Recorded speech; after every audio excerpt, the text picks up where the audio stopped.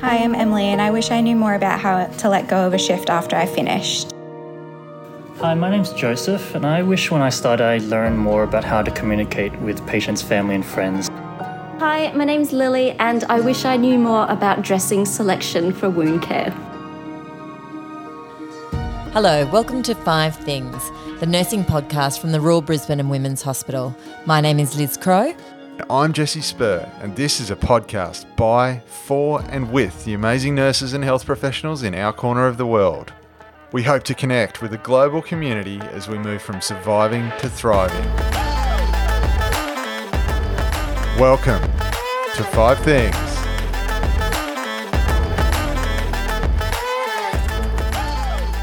My name is Liz Crowe. And I'm Jesse Spur.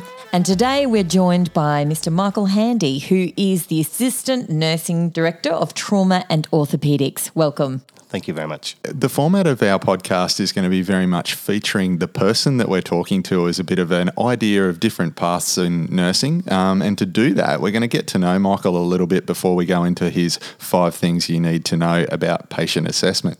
So, Michael, can you tell us your origin story, mate? Go full Marvel style. Tell us from the start. More than happy.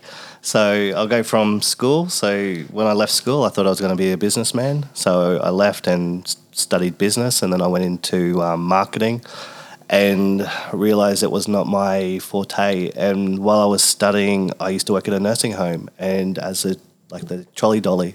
And I thought I'd get more hours back as an IN. And so I went into that and went, not a bad gig.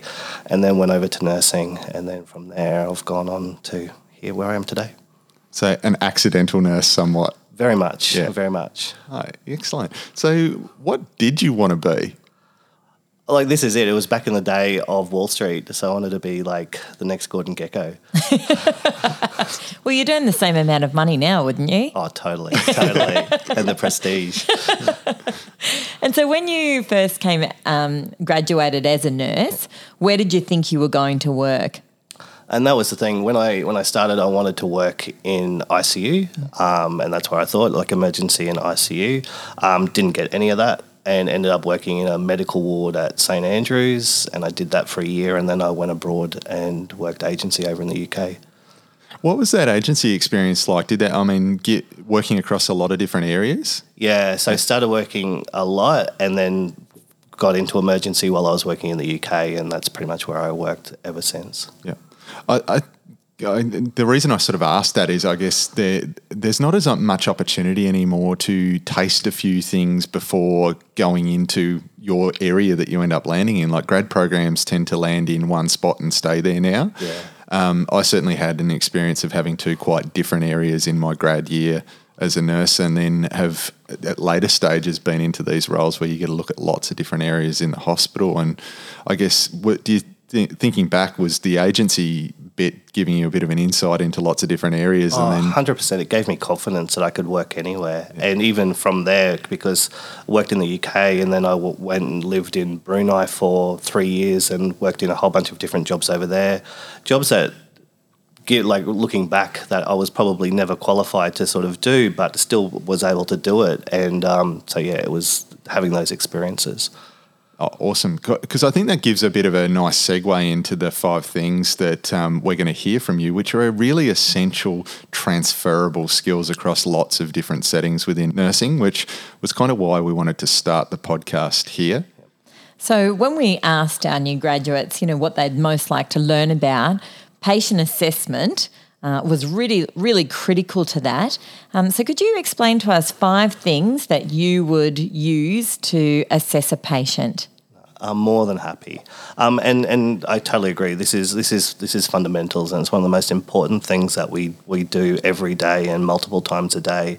And I think from my perspective and looking at where nursing has sort of come, they sort of lose a lot of the fundamentals and it becomes more technology-based and everything like that. So my first one that I would like to say is be tactile. You need to touch the patient, because I think when you lay your hands on a patient, whether it's just taking a pulse or something like that, you get so much feedback from the patient. You know whether they're tachycardic, how their skin feels, and all this information that you receive, which you would never get from just putting on like a blood pressure cuff and a SATS machine type of thing. So I think one of the biggest things is touching the patient. It's a really good point, and I am one of those people that won't put gloves on when I'm just going to touch someone's skin, and people look at you with just sheer horror. What, you're touching someone with no gloves on? We've become really conditioned to being like, and I think COVID's been an accelerant to this, of just layering up all these barriers that interfere with our ability to assess a lot of factors with patients. No, I couldn't agree more. And like the more barriers you sort of put like in front of you, it's the more you're distancing yourself from that patient and the patient sort of care that you're trying to provide. Do you think that patient touch too helps build a relationship when, you know, as opposed to, as you said, putting a cuff on and putting a oximeter on a finger? Do you think, you know, touching a patient skin to skin 100% builds a relationship? It's a therapeutic relationship, because like this is it. It's all because you get, so in my current sort of role, you get all these sort of feedback from patients where everyone's rushed, people's too busy and everything. But if you actually spend the time to be with the patient, and whether it's a minute, but you're there hand on their wrist or wherever, they actually feel connected to you and that you actually have time for them and you're giving them the attention that they deserve. Great.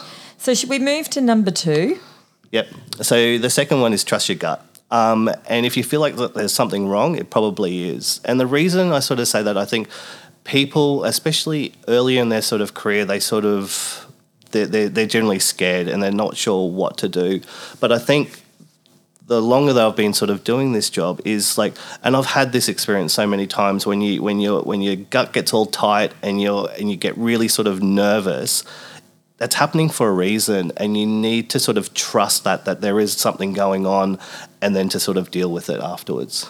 If I'm a new grad though, how do I know I don't just have diarrhea because I'm scared and I'm first on scene for something that's going wrong? Like, at what point in your career do you go, okay, that's nerves, Michael, or actually that's a warning bell? Like, how do you develop that skill? I think it's completely that you recognise that something's not normal. And as soon as you recognise that something is moving away from what you would see every other day, like even if you've been doing it for 6 months, a year, it becomes pretty much routine. This is like you go in, you do this. Once it sort of gets a little bit sort of off from the routine or normal, that's when go, oh, this isn't right. And I don't think you need to have years and years of experience to be able to sort of trust that sort of change. Yeah, that's a really good reflection, and because I'm always wary of that. You'll just develop a sense of it, and a lot of grads I've talked to feel like that's this unattainable thing that they're really worried about. So, is that something that we can do a bit better job of actually teaching, transferring, and speeding up that kind of tacit knowledge? Do you think? I think it's not something that you teach. I think it's something that you acknowledge and you support. So when someone comes to you and goes, I feel this is a problem, don't fob them off.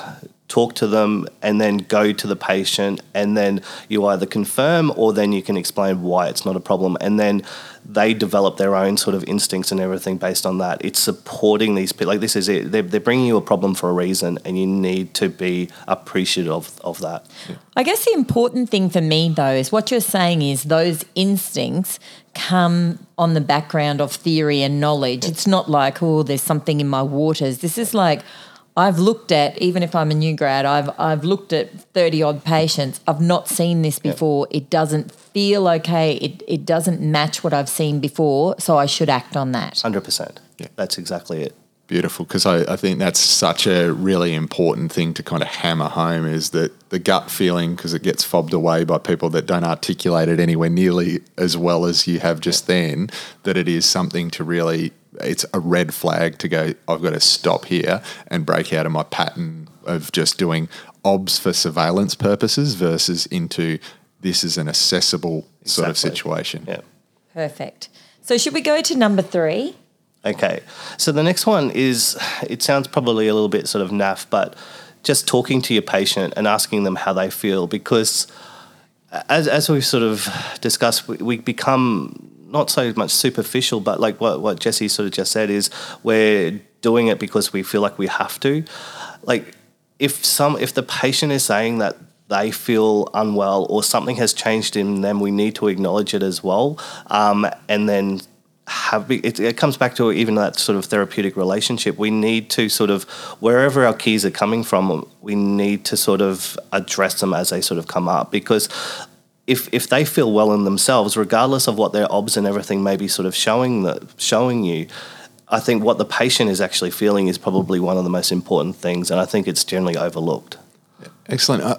There's one little tangent. I'm going a little bit rogue, but we've got time.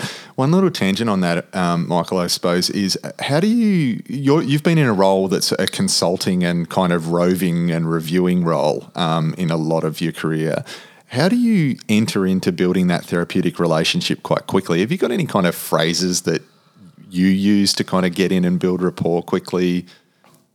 I think, and it is hard, because like on a Friday afternoon, coming in and meeting someone for the first time, knowing that you're going to be quite present in their sort of care for the next week or so.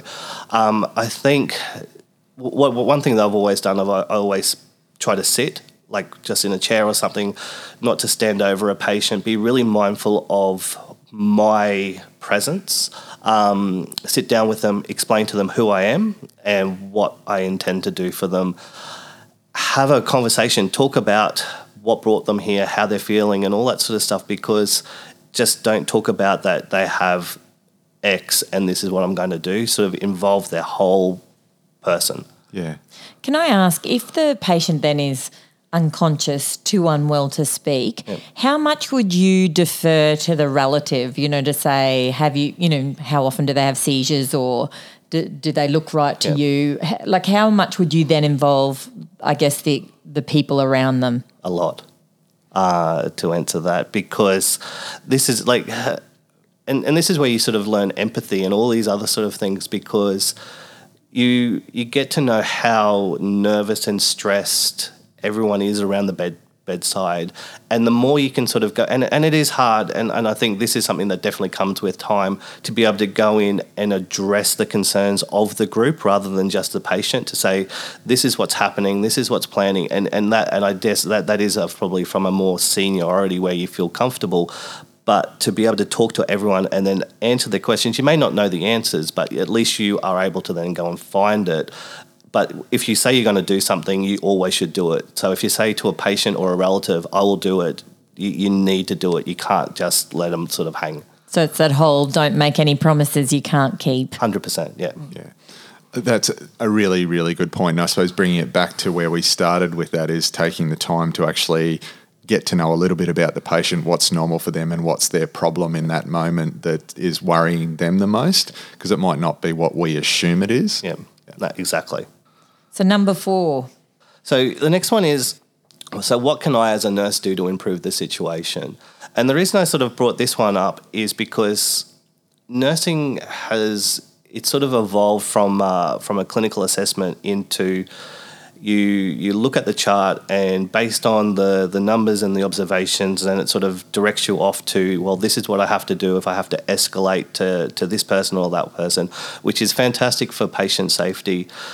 But the reason I sort of put this in is, what can I do to stop the escalation process in the first place, sort of thing. So as patients become uncomfortable with pain or from a breathing perspective, there's a whole bunch of things that we can do as a nurse right at the get-go to alleviate these and to stop them sort of getting sort of out of control. So making sure that we're giving adequate pain relief. If they need oxygen, being really sort of early rather than late. So be proactive rather than reactive. Yeah.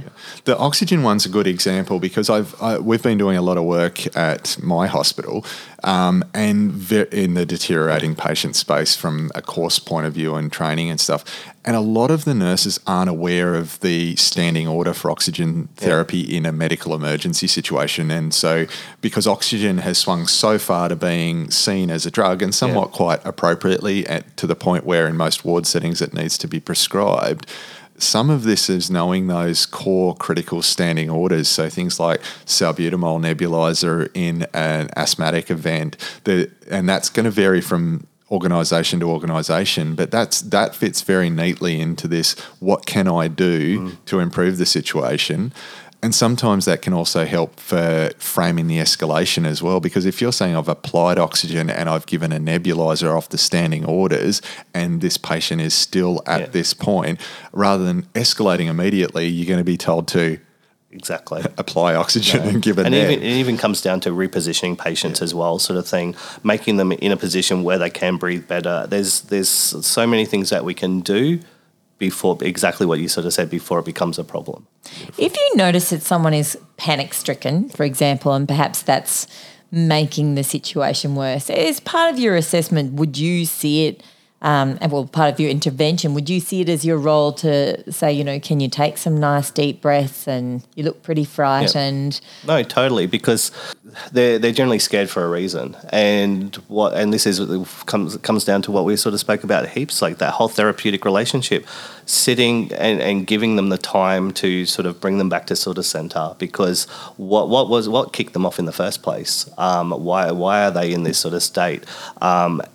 You may not be able to do something if it was something that sort of involved you, but you might go and grab someone else. But it's looking after the patient, and this is what we're here for. We're to look after the patient. So if they're in that sort of moment, we need to try to fix it. So in that point of what you can do to improve the situation, do you ever ask the patient, would you ever say to the patient or to the family, what's your number one concern at the moment? Or if I could help you do one thing at the moment, what would it be? Do you ask those sorts of questions as the nurse? I do. Because especially, like, this is it, my background is trauma and I've been doing it for a while now. And because people have a lot of combined issues, because especially with trauma, they're well, and then they're not. It's not a chronic sort of thing. It's something that doesn't build up over time. And for what you think might be important to the patient might not be what's actually really sort of important to them. So an easy example is, one of the things we deal with a lot is how they're going to pay the bills. So it's got nothing to do with you looking after the patient, but that's their main priority. And it's then you getting them access to someone who will support them from that. So it's definitely talk to the patient, what's their priority, because it may not be what's yours.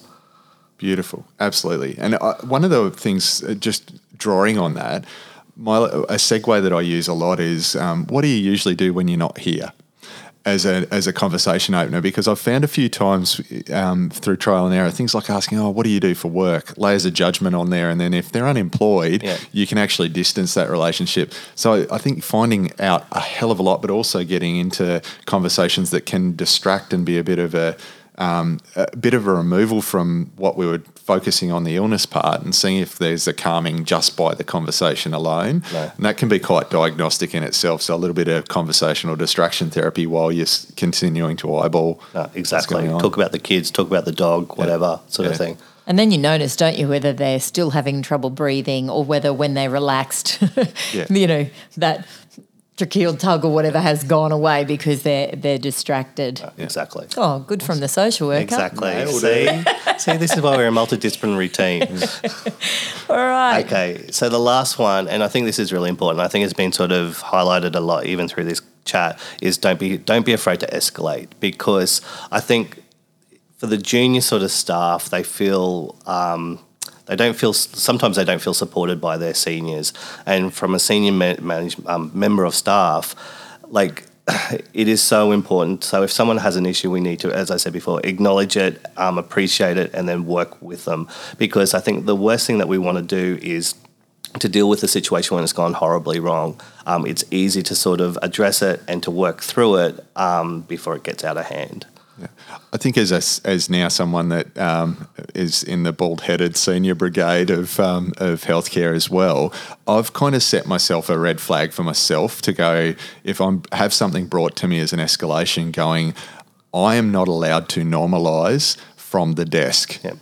I can come to the bedside and go through a process and end up landing on where we're going to normalise what's going on. This is part of it. This is expected, but I can't do that as a satellite job. I've set that kind of rule for myself because it puts you in a position where you're role modelling the assessment that you should do when that concern is raised. It validates the concern, and it's often quicker and more effective than just dismissing something alone and normalising it away. No, exactly. And as I said, it comes back from trusting your gut. If you feel like there's a problem, raise it, because I think that's the the biggest thing is not doing anything about it. And if there's nothing to be done, it could be a teaching moment. You could use it from so many different aspects. So having worked in hospitals for a long time, I've only ever hit the buzzer, twice myself. And it's terrifying. You know someone needs help. You know you need to put out a Met call. But the decision to hit that button, like how do you get over that? Like how do you know this is the time to do it? And have you got any suggestions around that? Because I imagine if you're a new grad, it's pretty terrifying. Well, this is it. From a new grad perspective, and even from the current sort of observation sort of system, it will tell you when to do it. So this is it. If you follow A, B, and C, it will lead you to whether you need to sort of do a MERT, like call a MERT. The whole thing is if you keep sort of saying to someone that something's not right and they fob you off, it's easier to call from it and then ask for forgiveness later type of thing if there's nothing. But it's trusting your instincts, trusting your gut. If there's something wrong with the patient and people aren't acknowledging it, then put it out there.